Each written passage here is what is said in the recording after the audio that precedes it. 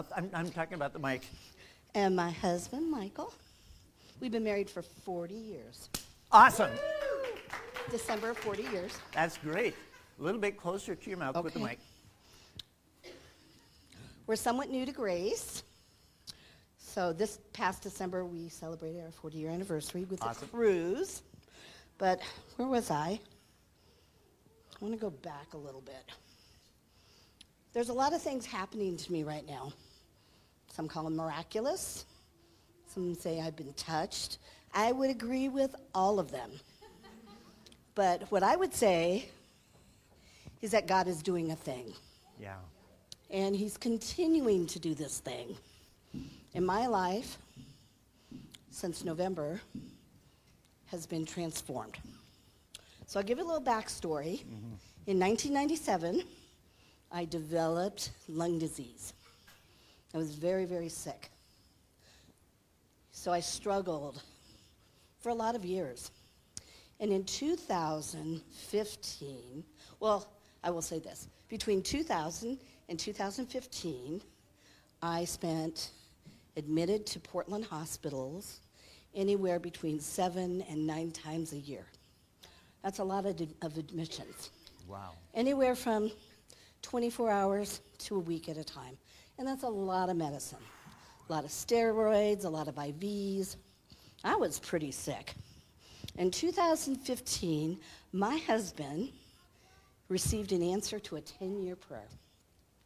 God moved him from Portland, Oregon to Little Goose Dam, off of the Yaquina Dredge to the dam in Portland. So off we go. We didn't know anything about Walla Walla, never lived here, never been here. But God said go, so we came. And in 2015, my lung measurements were 33%. So I had reached stage 4 COPD. But in 2019, my lung volume measured 25%. So we had begun kind of discussions about possibly a lung transplant. And in 2020, Michael and I got this great idea to purchase e-bikes. My exercise was very limited. I couldn't walk even to the post office box, or not post office, but my mailbox, my chicken coop. I was living on oxygen or oxygenators. And I have a house one, I have the portable one, and that was what was getting me around. I could swim, I could do water aerobics, but I was limited. So in 2020, we got this great idea to buy e-bikes. They're fantastic. Until after 16 miles, your e-bike malfunctions and drives you into a tree head on, rips out your shoulder, and crushes it into a bazillion pieces. So I had to have a whole shoulder replacement and spent 17 weeks in a recliner. It set my lungs so far back and my life so far back, and I was so disappointed in my decision to get that e-bike. It was supposed to set me forward, but it didn't set me forward, it sent me back. So we were disappointed. I was angry. I kind of pouted, kind of pitied, but I was more discouraged and disappointed. And Michael, we were planning on a cruise last year, this past November, and I kind of I could barely get out of a chair, barely move around my house. So I was like, yeah, I don't even know I could do this.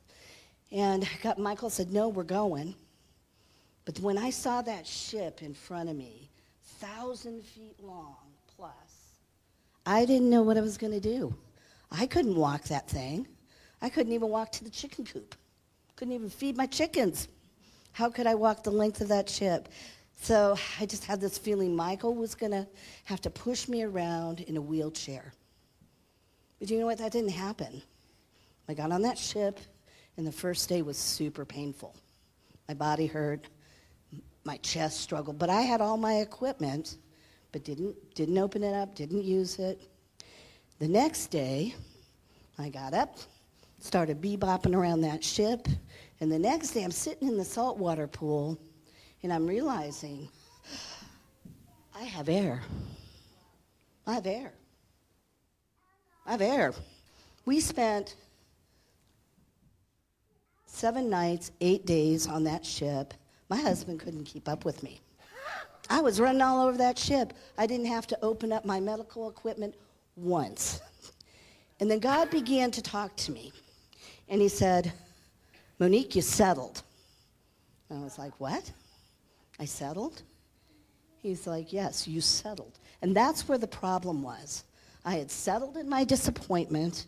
I had come to the point where, like, okay, the doctor said this is the end. All my test results said this is the end.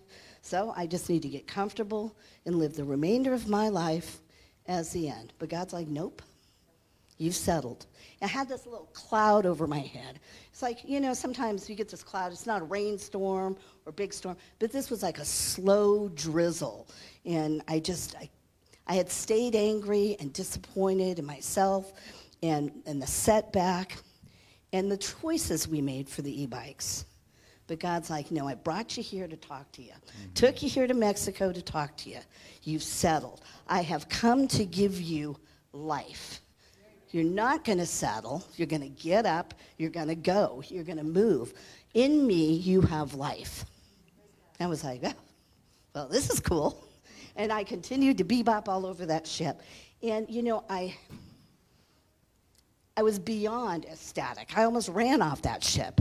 And I have not used medical equipment since, but it doesn't end there. So we come back. A couple days later, I end up with COVID. COVID with someone with stage 4 lung disease is very dangerous. Didn't affect my lungs at all. Then I ended up with the flu, like a week later, stomach flu. That would normally set me in the hospital. Didn't affect my lungs at all. Then I went to the doctor because he called up and he said, Monique, I need you to come in, do a diabetes check, and then what I want you to do is do a blood test first. Go into the doctor. He is ecstatic. My results are normal. The kidney, what was leading into, Thank you, God. I was leading into stage 3. Well, I had stage 3 kidney issues, normal. My liver function, normal. The only thing that was high was my sugar levels. He didn't even care about that. He said, you're doing so great. You're doing so great that I'm not even concerned about this. Just keep up the good work. I said, but it's not my work. God's doing this. And then, I've come to realize I am living an untethered life. I am not tied to a machine. I'm not tied to tubes. I'm not tied to anything but God. And I went out on a date with my husband yesterday. We spent all day in the Grand, soaking at the little pools or ponds or hot tubs, no equipment. My first date with my husband for a whole day without equipment, and I can't tell you how many years. So God has released me to live an abundant life in Him, untethered. And that's my testimony. Amen. Amen. Stay here for just a minute. I remember Michael came to the men's breakfast, and he was just talking about how well his wife got around during the cruise and everything. I feel like when you hear a testimony, it prophesies something. And I'm going to ask you to just pray and just say, God, what you've given me, I release to others. But let me talk about it for just a second. It may be physical. You may have physically settled into some place and said, well, I guess that's the way it is. I guess I'm going to have to live like that. Or it may be more emotional and mental. Transforming of the mind. Yeah, okay. What he did in Mexico. Okay, that's the one question I forgot to ask you. What was the key scripture for you? So the big thing is, you had started speaking about the transforming of the mind before we went to Mexico. God was speaking to me about the transforming of the mind. And I was doing all the things of capturing my thoughts, the good, the bad, the otherwise, anything that came out of Monique. But what he did in Mexico, it was a mind thing. He I don't want to say redirected my thoughts. He renewed your mind? He renewed my mind. He absolutely renewed my mind. He refreshed and renewed my mind. I was so kind of locked into this kind of angry disappointment mode of myself. And that's what he was saying. You've settled here. And I had been praying, Lord, okay, what is obstacling me from a healing? Yeah. And I even briefly talked to Mickey about that. Yeah. And, then God showed me. Can I give the scriptures that God gave me? Yes, go ahead. I'll just read them really quick. Yes, I will. Sorry. Unless you start stealing my scriptures. People have been doing that lately. Well, I'll just give a brief part of the scripture. So first one's Romans 12:2. Do not be conformed. The next one was Romans 11:36, and this was really important. From him and through him and for him are all things. To him be the glory forever. In other words, it's all on God when he chooses, where he chooses, how he chooses, and what he chooses for your life. And so that was real important for me. Yeah. Because it's not about Monique, it's about God. Yeah, that's right. And then Jeremiah 29:11, for I know the plans I have for you, and his plan for me was for me to go out and have and that's another thing. He released me to go out and have a future and a hope, not in heaven, but on this earth before I get to heaven. And he showed me that. And then the last one was Philippians 4:13, I can do all things. Yeah. Those were my scriptures. Okay. Just say, God, what you've done in me, I release it to the people that are here, but also to people that might be tuning in or that will watch this later. Heavenly Father, thank you for releasing me, for giving me the freedom, Father, to walk in a closer step with you. Whoever is struggling, whoever is settling, Father, I ask that you release them. Release whatever they are tethered to, whatever they are bound to. Free them and give them the freedom that I am experiencing right now. Because I know Christ in you, we can do all things. That's right. Amen. Amen. Thank you, Monique. Amen. Isn't that powerful? What a powerful testimony. God bless you. Praise God.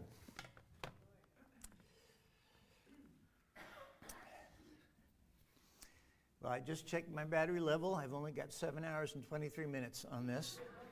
So I'm going to have to go fast.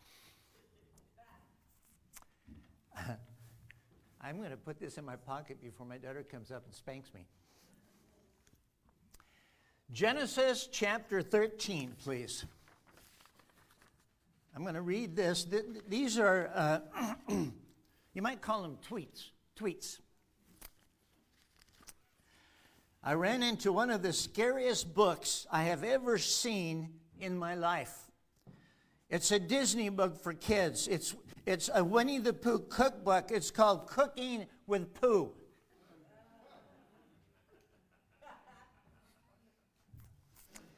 The other day I played frisbee golf or golf frisbee or whatever you call flinging a 9-iron into the woods.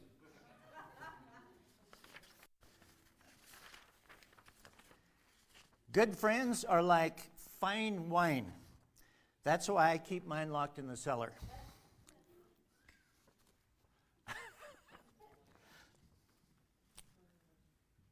Whenever I want to be left alone, I go to the mall and hold a clipboard.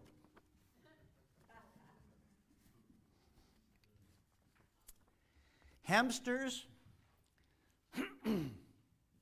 are like cigarettes. Perfectly harmless until you stick one in your mouth and light it on fire.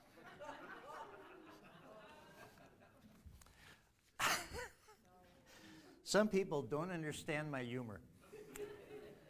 Some people have me on prayer lists, I think.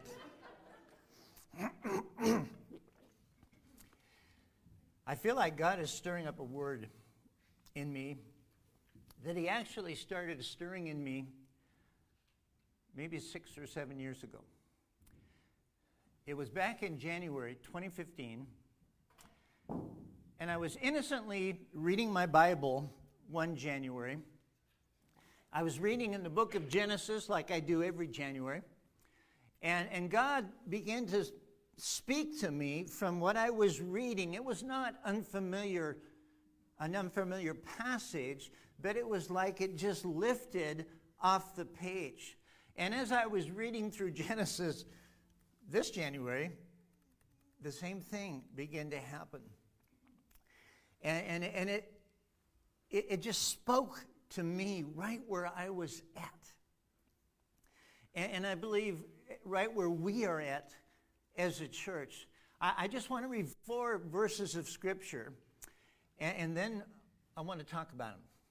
Genesis chapter 13.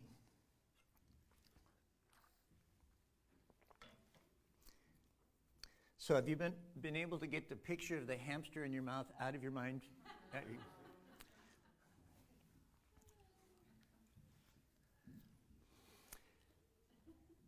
Genesis 13, verse 14. And the Lord said to Abram, after Lot had separated from him, lift your eyes now and look from the place where you are, northward, southward, eastward, and westward. For all the land which you see I give to you and your descendants forever. And I will make your descendants as the dust of the earth, so that if a man could number the dust of the earth, then your descendants also could be numbered.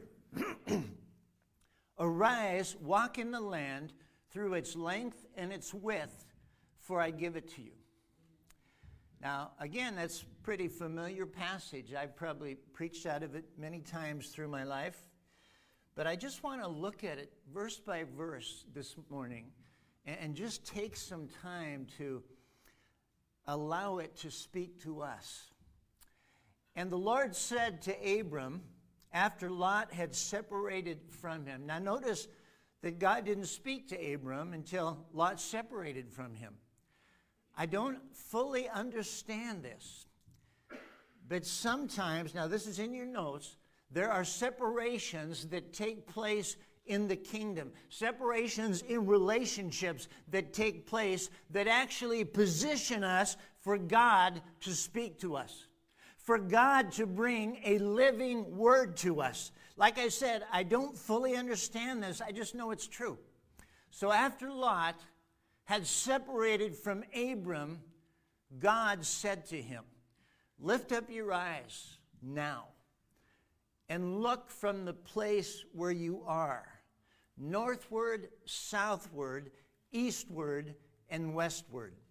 God wanted him to see the land that he had promised him, the land that he was giving him. But he would have to lift up his eyes from the place where he was. He would have to stop looking at where he was to be able to see where God wanted to take him and what God wanted to show him. We must lift up our eyes from the place where we are. We must stop looking at our current circumstances so that we can see what God wants to show us, to receive His vision, to see what He wants us to move into. We must stop being captivated by our current circumstance. Whatever captivates us, it becomes our focus. And see, that begins to shape what's inside of us. It becomes our internal reality. Stop letting your current circumstance shape you on the inside, so that your internal reality is the present. Instead, lift up your eyes from the place where you are. Now, I know that can be difficult to do when things have been the same for a while. Sometimes it's hard to see beyond the present. I feel like the last few years have done something to the church at large. Yeah. And it hasn't just affected the church, it's affected a lot of people. We have been kind of living in survival mode, just trying to get by. We've been living on the defensive instead of the offensive. And there's a really big difference. And you, as a child of God, are called to be light, in the midst of darkness. Do you know that darkness has no defense towards light? Do you know that light is always on the offensive? It's never on the defensive. Light will permeate. Light will go into a dark room and take it over, and all the darkness flees. Amen. In Mark chapter 5 is the story of a woman with an issue or flow of blood. She had been bleeding 12 years. She had gone to physicians to try to get well. She had spent all that she had trying to get better and only got worse. You know, it's easy in a situation like that to let your experience become your internal reality. You know, I've always been poor, or I've always been sick, or I've been a failure for years. I've been bleeding for 12 years. It's not going to change. It's only getting worse. But she heard about Jesus. Jesus is a game changer. Jesus is your game changer. He will change everything. You know, I appreciated Monique's testimony today, because I think we can all relate to seasons in our lives where we just settle. We just settle and think, well, you know, I guess this is the way it is. Lift up your eyes from the place where you are.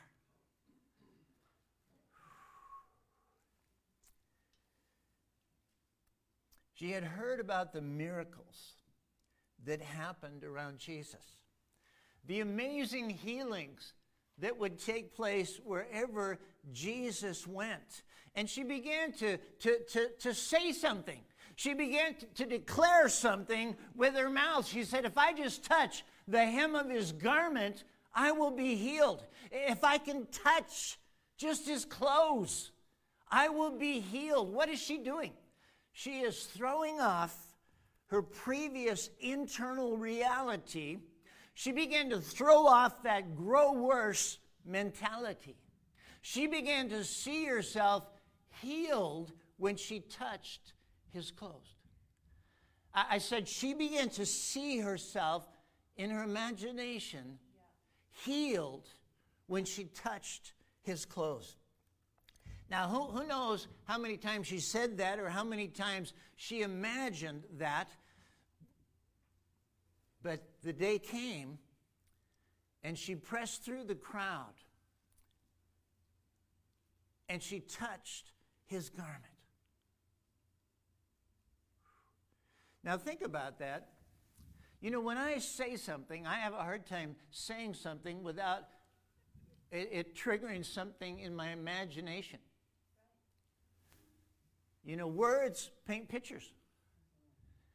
And when we declare something, if I said, if only I can touch the hem of his garment, I will be healed. See, in my imagination, I'm imagining finding Jesus and touching the hem of his garment and being healed. See, a sanctified imagination yielded to the kingdom is a powerful thing. 35 years ago, I was doing a Bible study in Dayton. There were a number of people from Dayton that were coming to our church in Walla Walla, and so we just decided we'd do a Bible study for them every week, and it was in a home, and sometimes it shifted to a different home, but I'm driving there, and the Lord began to talk to me, and he said, I'm going to heal people tonight. And I thought, great, I love healing. You know, I've believed in healing pretty much all my Christian life. Shortly after I got saved, my parents took me to see Catherine Coleman. And that ruined me. It ruined me. I couldn't settle for mediocre Christianity after that. I saw a guy that was in a wheelchair, and you know, some people that are in wheelchairs, their legs look normal, and some people, it's like their legs atrophy. Like he looked like he had toothpick legs. I mean, it was just, and he jumps out of his wheelchair, and he starts running around, and I'm thinking, God, don't let the toothpicks break. You know, and his wife, you know, just comes, and tears are running down her face, and the son, you know, he comes to his dad, and his dad picks him up.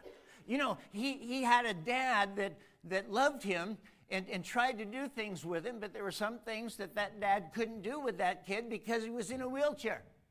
And his dad picks him up and holds him, and Catherine says, well, what do you think about Jesus to this boy? And he said, I just love him. There you go.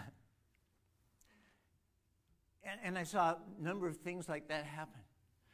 And one of the most astounding miracles to me, you wouldn't necessarily think was a major miracle, at least not like somebody jumping out of a wheelchair. My dad, when he was 5 or 6 years old, my dad was left-handed. And for some reason, back then, they didn't recognize people as left-handed. So they made him learn to write and everything right-handed. And during that time, Dad said, that's when I started stuttering. And I knew my dad as a stutterer. Like he used to go to Toastmasters to, you know, practice talking in front of people, but I had heard my dad stutter a lot. So we're in this meeting. We got there early. We got there the night before, stayed in a hotel, got to this meeting early. It was in a huge church, and we're waiting in line. We have these little fold-out chairs while we're waiting in line. Well, my brother and I ended up not getting seats, but fortunately we had these little fold-out things that we could sit on in the aisle. And somehow my dad ended up there, and Catherine is praying for him. Each time he prays for him, he falls down, and the third time she pulls him up, and she says, well, what's God doing? And he takes the mic, and he addresses 2,500 people and talked absolutely normal. And I don't know that I ever heard him stutter after that. And you might think, well, that's nothing compared to climbing out of a wheelchair, but see, to me, that was something. That was significant because that was my dad, and I know that he had that problem, and now he doesn't. And so, I don't know, I just came out of that time, and I thought, I'm just going to pray for people. I'm just going to pray for people until somebody gets healed. And that's kind of how it is. You know, you pray for people, and all of a sudden somebody gets healed.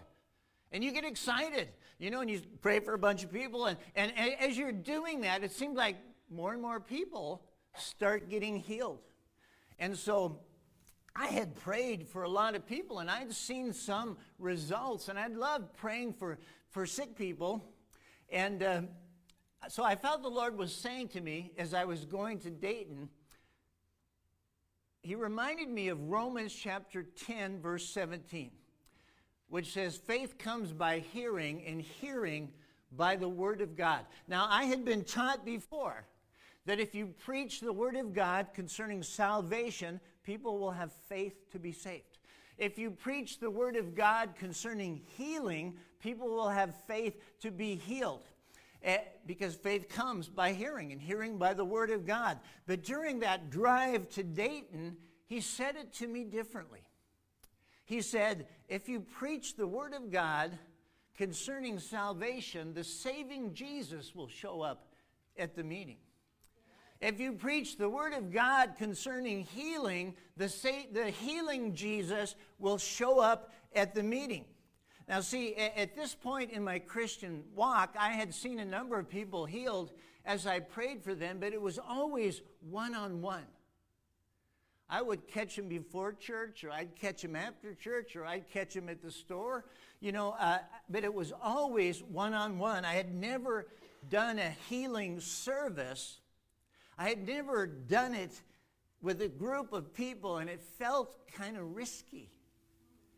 It felt unfamiliar. And I got to the home where we were having the Bible study, and we had a time of praise and worship. And then I was obedient to the Lord, and I started sharing the word concerning healing. And I preached it expecting the healing Jesus to show up, or at least I really, really hoped he would. Then I said, you have heard the word concerning healing. So I asked him, how many people here need healing tonight? Now there were about 18 people, and about 12 of them raised their hand. 2/3 of the people, and I thought, oh my. Then I handed my guitar to somebody just to keep leading the people in worship. Now my motivation was, I wanted people to be focused on the Lord, and I wanted to kind of go to this person one-on-one. Do you understand what I'm saying? And so he's leading worship, and they're singing, and I go to this person, closest person, and I just say, what's the matter? My back hurts. So I prayed for them, and God took the pain away. And I was a little bit excited. So I went to the next person, and I said, what do you need? And they told me what it was. I prayed for them, and they were healed. And I'm thinking, So I prayed for the third person, and God heals them, and I stopped the singing. I said, hey, God is healing people. People are getting healed. And a faith just came on me. It was like, I don't know how to describe it other than, and all my doubt was just supernaturally sucked out of me. I just knew that every person we prayed for would be healed, and they were. It was an amazing night. Now, I'm driving home, and I'm thinking in my youthful zeal, maybe actually my arrogance and my pride, my ministry is going to change now. Yes, sir. Things are going to be different now. Well, what I didn't realize was that a gift of faith had come on me. I was functioning in something that wasn't permanent. It was something, it wasn't something that I could control. So I got up the next morning, and the gift of faith was gone. When I got out of my bed, it was just me. No supernatural faith. Now I had faith based on spending time in the Word, and I had faith based on experience. You know, you pray for people enough and see them healed, you begin to have faith. It's kind of like, if I wasn't sure if this chair would support me, I might be getting on it kind of leery and sit down. But you know, after I've done that 10 or 15 times, I got faith. I don't even think about it because it's working. It's happening. And see, the same is true about praying for the sick or praying for healing. As you begin to see people healed, your faith is growing. As you're spending time in the Word, your faith is growing. But that's not the same as the gift of faith. Do you understand what I'm saying? So here's what happened. One of the ladies that got healed that night had a deaf daughter. She wore these, this was probably 35 years ago, she had these huge hearing aid things that she had. And she wasn't at the meeting that night before, and so I was like the assistant pastor in the church. She called up the pastor of the church and said, I'm bringing my daughter to church on Sunday so that she can be healed. So he calls me up and asks me what happened the night before, and I told him. He said, okay, you're praying for her on Sunday. I'm thinking, oh no, God, what have you done? I don't have this supernatural faith on me anymore. And so I began to imagine what Sunday was going to look like. I couldn't help but imagine it in my mind, and I was afraid that she wouldn't be healed. I was afraid that I would pray for her and nothing would happen and she would not be healed. And I had prayed for some people that hadn't been healed one-on-one. What was I going to say when that happened? In front of the whole church, in front of everybody. No wonder the senior pastor put it on me. And I felt the Lord say to me, why are you imagining failure? Why are you letting the few times that it didn't seem to work become your internal reality? Throw that off and let me give you a new internal reality. Let me give you a new mindset. Amen. And so I stopped that. I began to imagine praying for her and God healing her. And I played that over and over again in my mind, just like the woman with the issue of blood did. In my imagination, I imagined her healed. It was fun. It was what I always dreamed of. I would pray for her, then I would whisper to her, "Can you hear me?"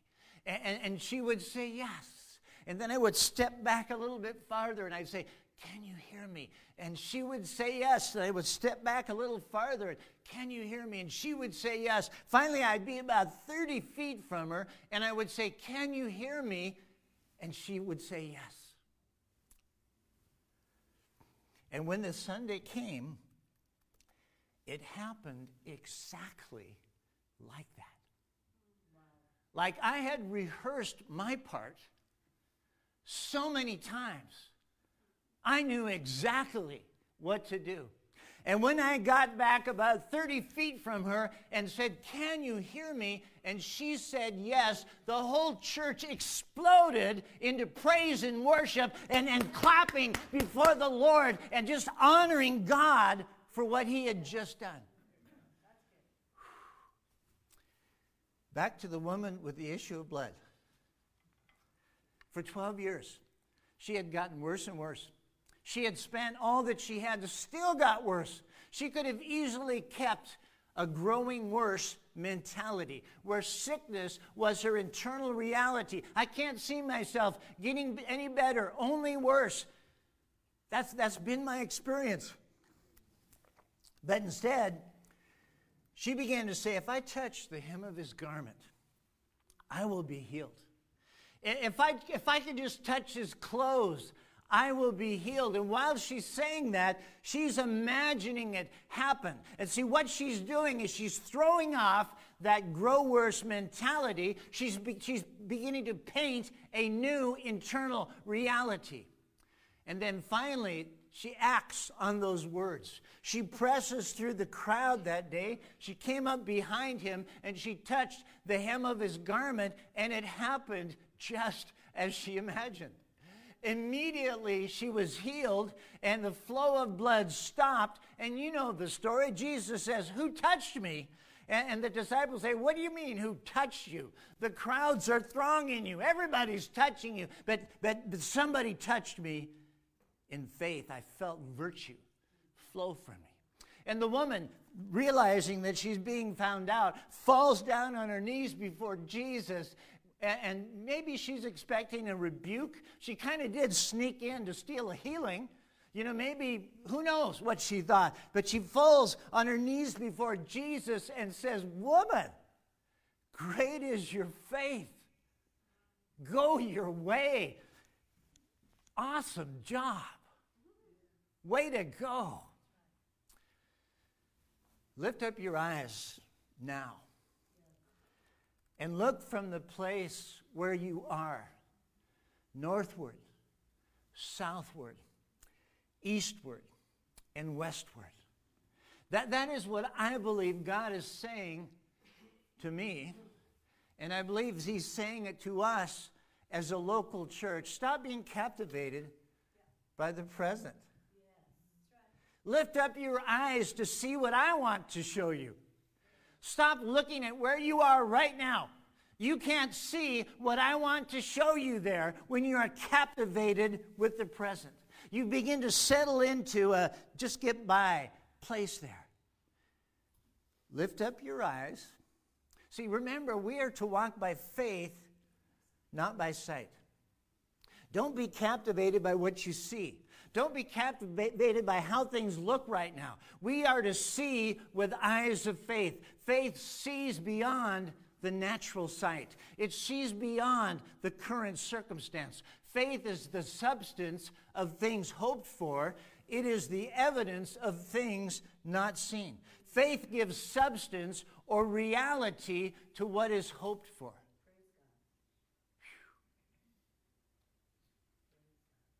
Faith sees the desired result.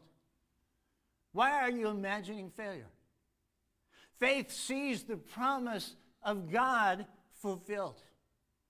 It sees as reality what God has promised. In your notes, your internal reality is determined by what you focus on. If you focus on your present circumstance, that will become your internal reality. But if you focus on the promises of God, they will become your internal reality.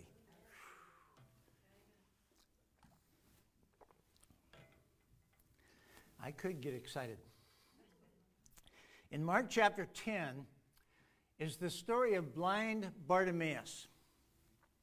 He was sitting at the roadside begging, like he always did. But all of a sudden he heard that Jesus was passing by. And he immediately began to lift up his voice and cry out, "Jesus, Son of David, have mercy on me." Now, many people around him warned him and said, "Be quiet, don't trouble the master." But he just got louder. He didn't receive that. And so even louder, he says, "Jesus, Son of David, have mercy on me." And so Jesus stopped and told Bartimaeus to come to him. Then the people that were around him totally changed their tune and said, "Be of good cheer, rise, he is calling you." But see, what happened next is very significant. Imagine being a blind beggar. You don't know any other way of living. Now we're talking about lifting up your eyes from the place where you are. We are talking about not being captivated by the present, being able to see beyond the present. Beggars in this day wore a special garment that authorized them to be a beggar. It was kind of like their license to beg. But see, when Bartimaeus realized that Jesus was calling for him, he threw off his beggar's garment, got up, and came to Jesus. Why is that so significant? In your notes, he threw off his old identity. He threw off his present circumstance. He was actually cutting ties with the past and the present in order to step into and embrace his future. He made no provision for the flesh to fall back on. Like, I'm never, ever going back to this.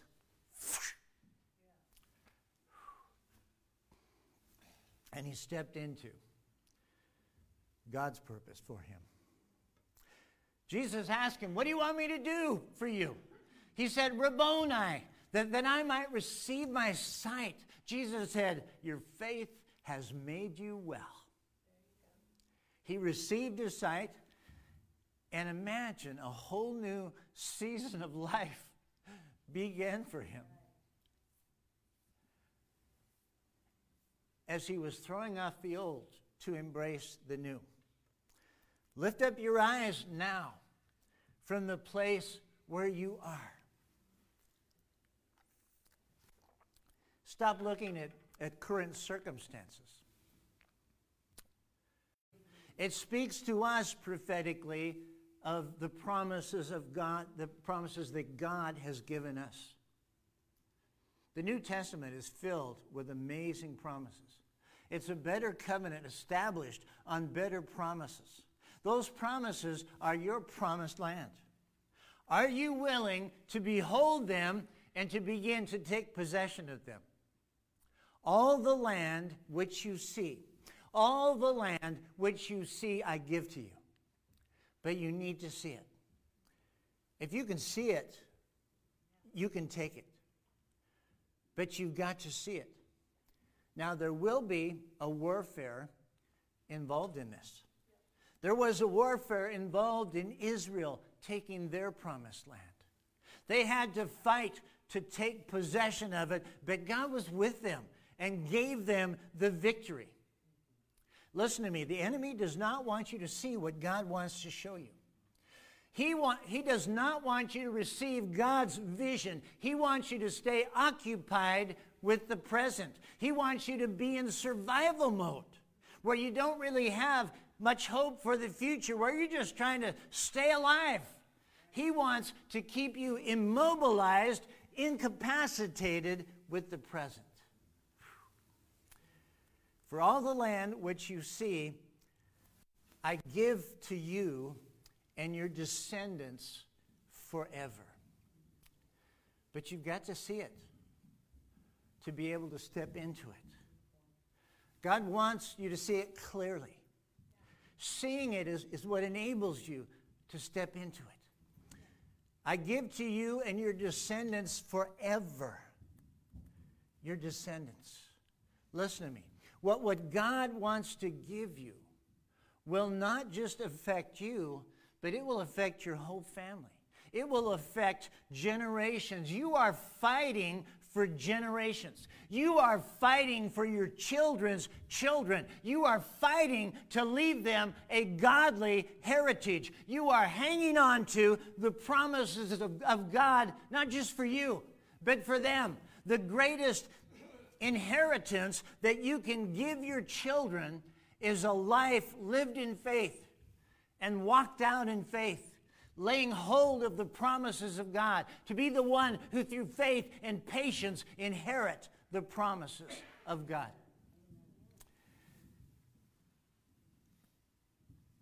And I will make your descendants as the dust of the earth, verse 16. So that if a man could number the dust of the earth, then your descendants could be numbered.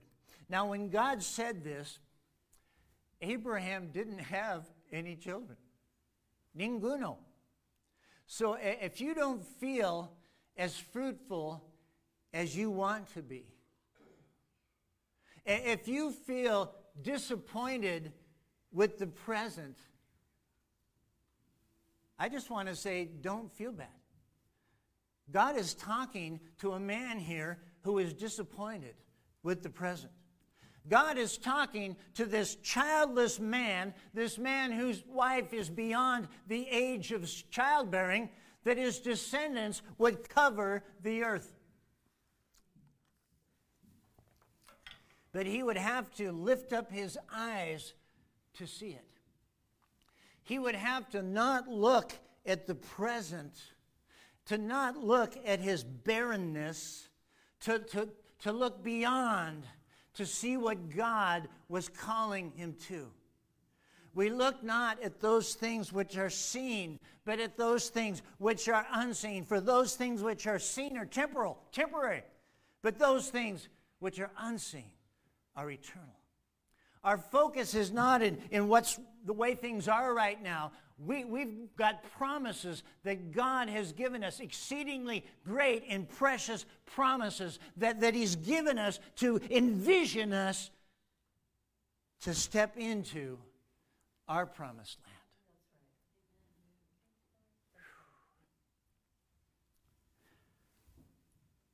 I will make your descendants, Abram, as numerous as the dust of the earth. See, God is a God of increase. He says, you're going to have so many descendants that they can't be numbered like the dust of the earth. I'm going to give you all the land that you can see. Just lift up your eyes and behold it.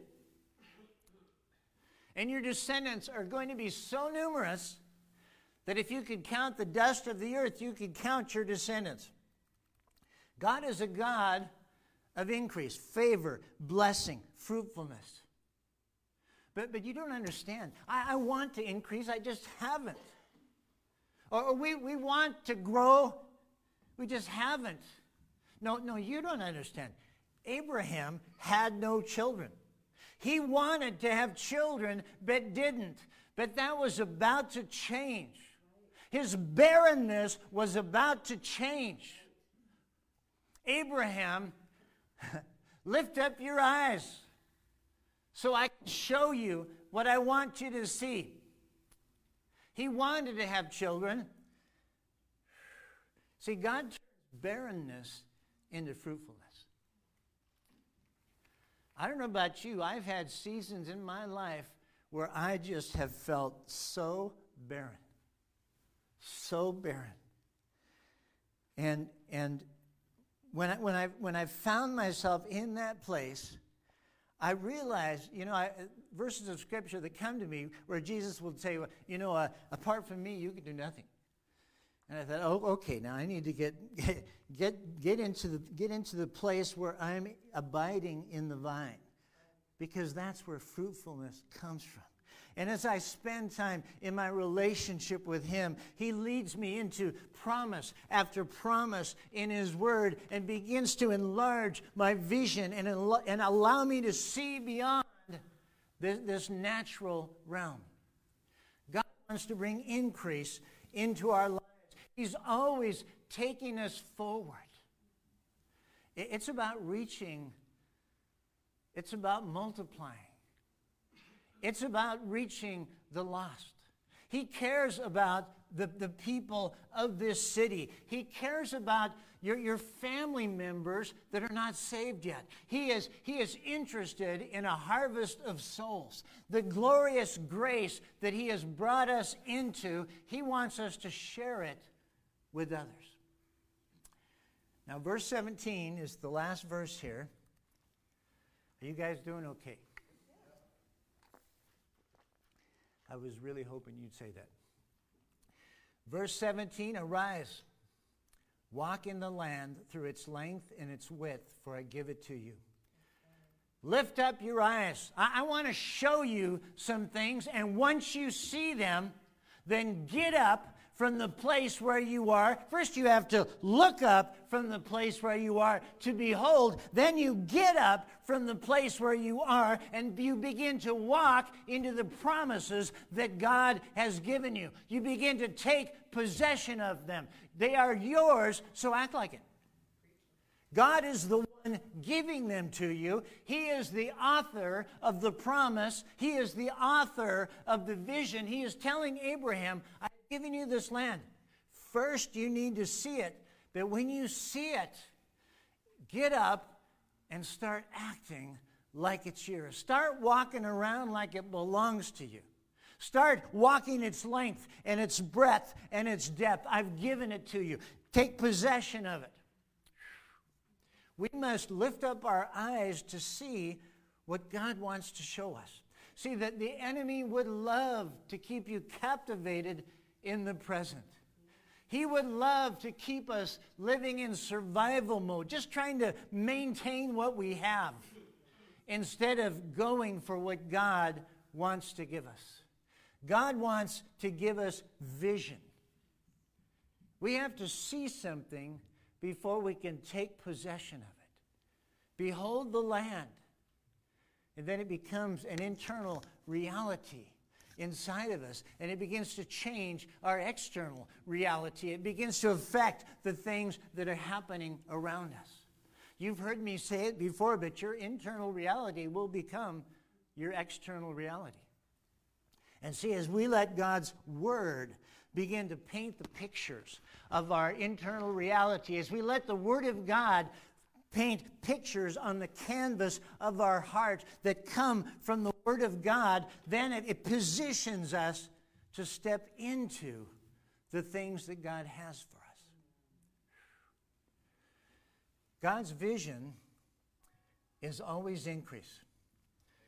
You know, there's a prayer that God says He really likes, and it's called the prayer of Jabez. How many are familiar with that?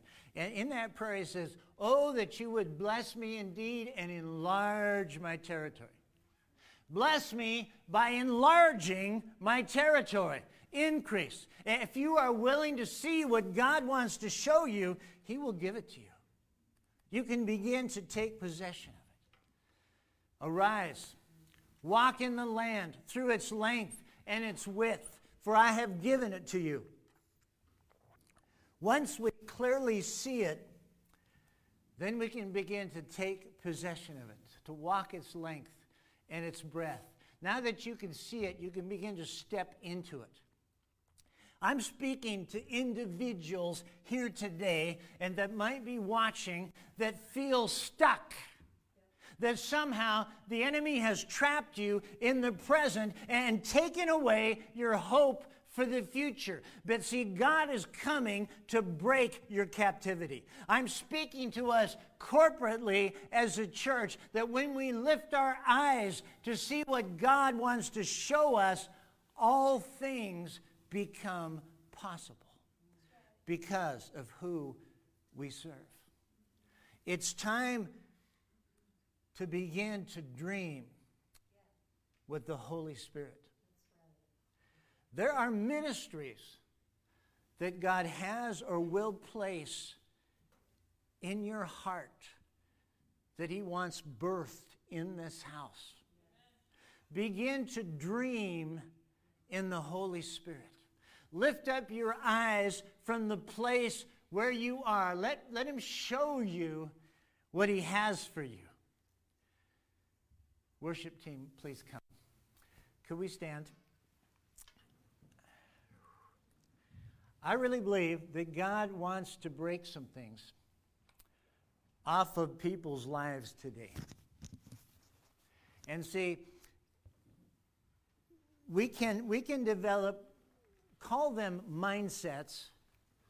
The Bible calls them strongholds, things that are contrary to the knowledge of God. We can develop mindsets that are contrary to the kingdom. In fact, they keep you from kingdom thinking. And I believe that God wants to, first of all, He exposes it to us. And we realize, how many of you know that when you read your Bible and you read something that challenges a way you have of thinking, you have a choice. I can hang on to what I think and reject what the Bible says, or I can let go of what I think and embrace what God is saying. I believe that God orchestrated our time together this morning. And if you have felt stuck, if you can't seem to see beyond where you are right now, Jesus is the one who sets captives free. Be transformed by the renewing of your mind, that you may prove what is that good and acceptable and perfect will of God. Experience the transformation of a renewed mind so that you can step into the God's perfect will for your life. Just pray this prayer with me. Lord, help me to lift my eyes from the place where I am. Let me see what you want to show me. Holy Spirit, I want to dream with you. Give me your vision for my life.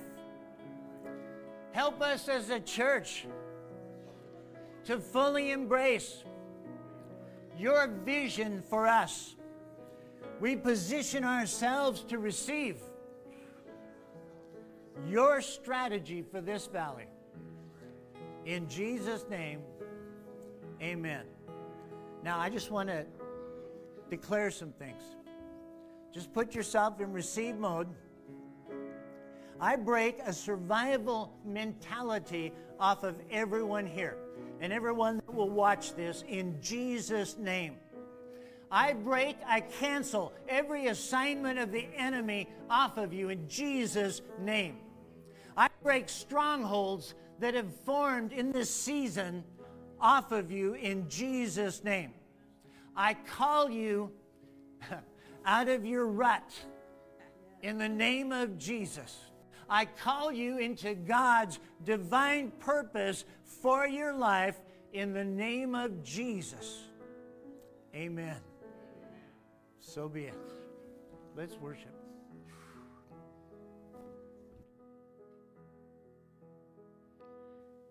Where the Spirit of the Lord is, there is freedom.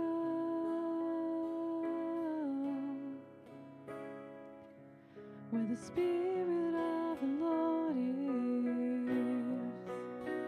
there is freedom.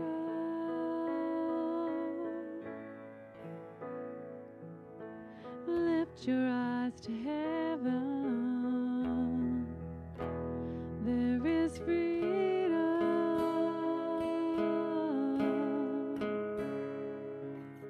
Lift your eyes to heaven,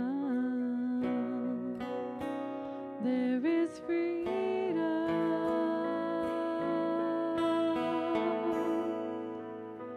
Freedom reigns in this place. Showers of mercy and grace falling on every face. There is freedom.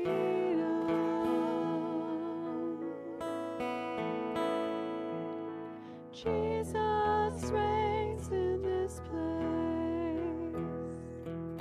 Showers of mercy and grace falling on every face. There is freedom. Amen. I want to share a secret with you. Sometimes when you're focused on the things that are happening around you and that's captivating your attention and you're trying to lift up your eyes, you're trying to see beyond it, lift up your eyes all the way to Him and worship Him and praise Him. And then you'll actually begin to see from heaven's perspective, and that's what you want to see.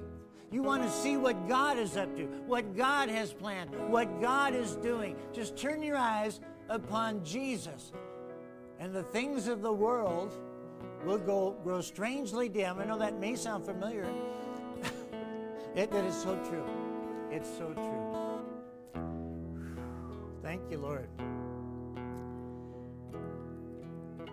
I want to invite prayer teams to come up and be available. And if you guys aren't able to do that because of time restraint, are you okay? Okay.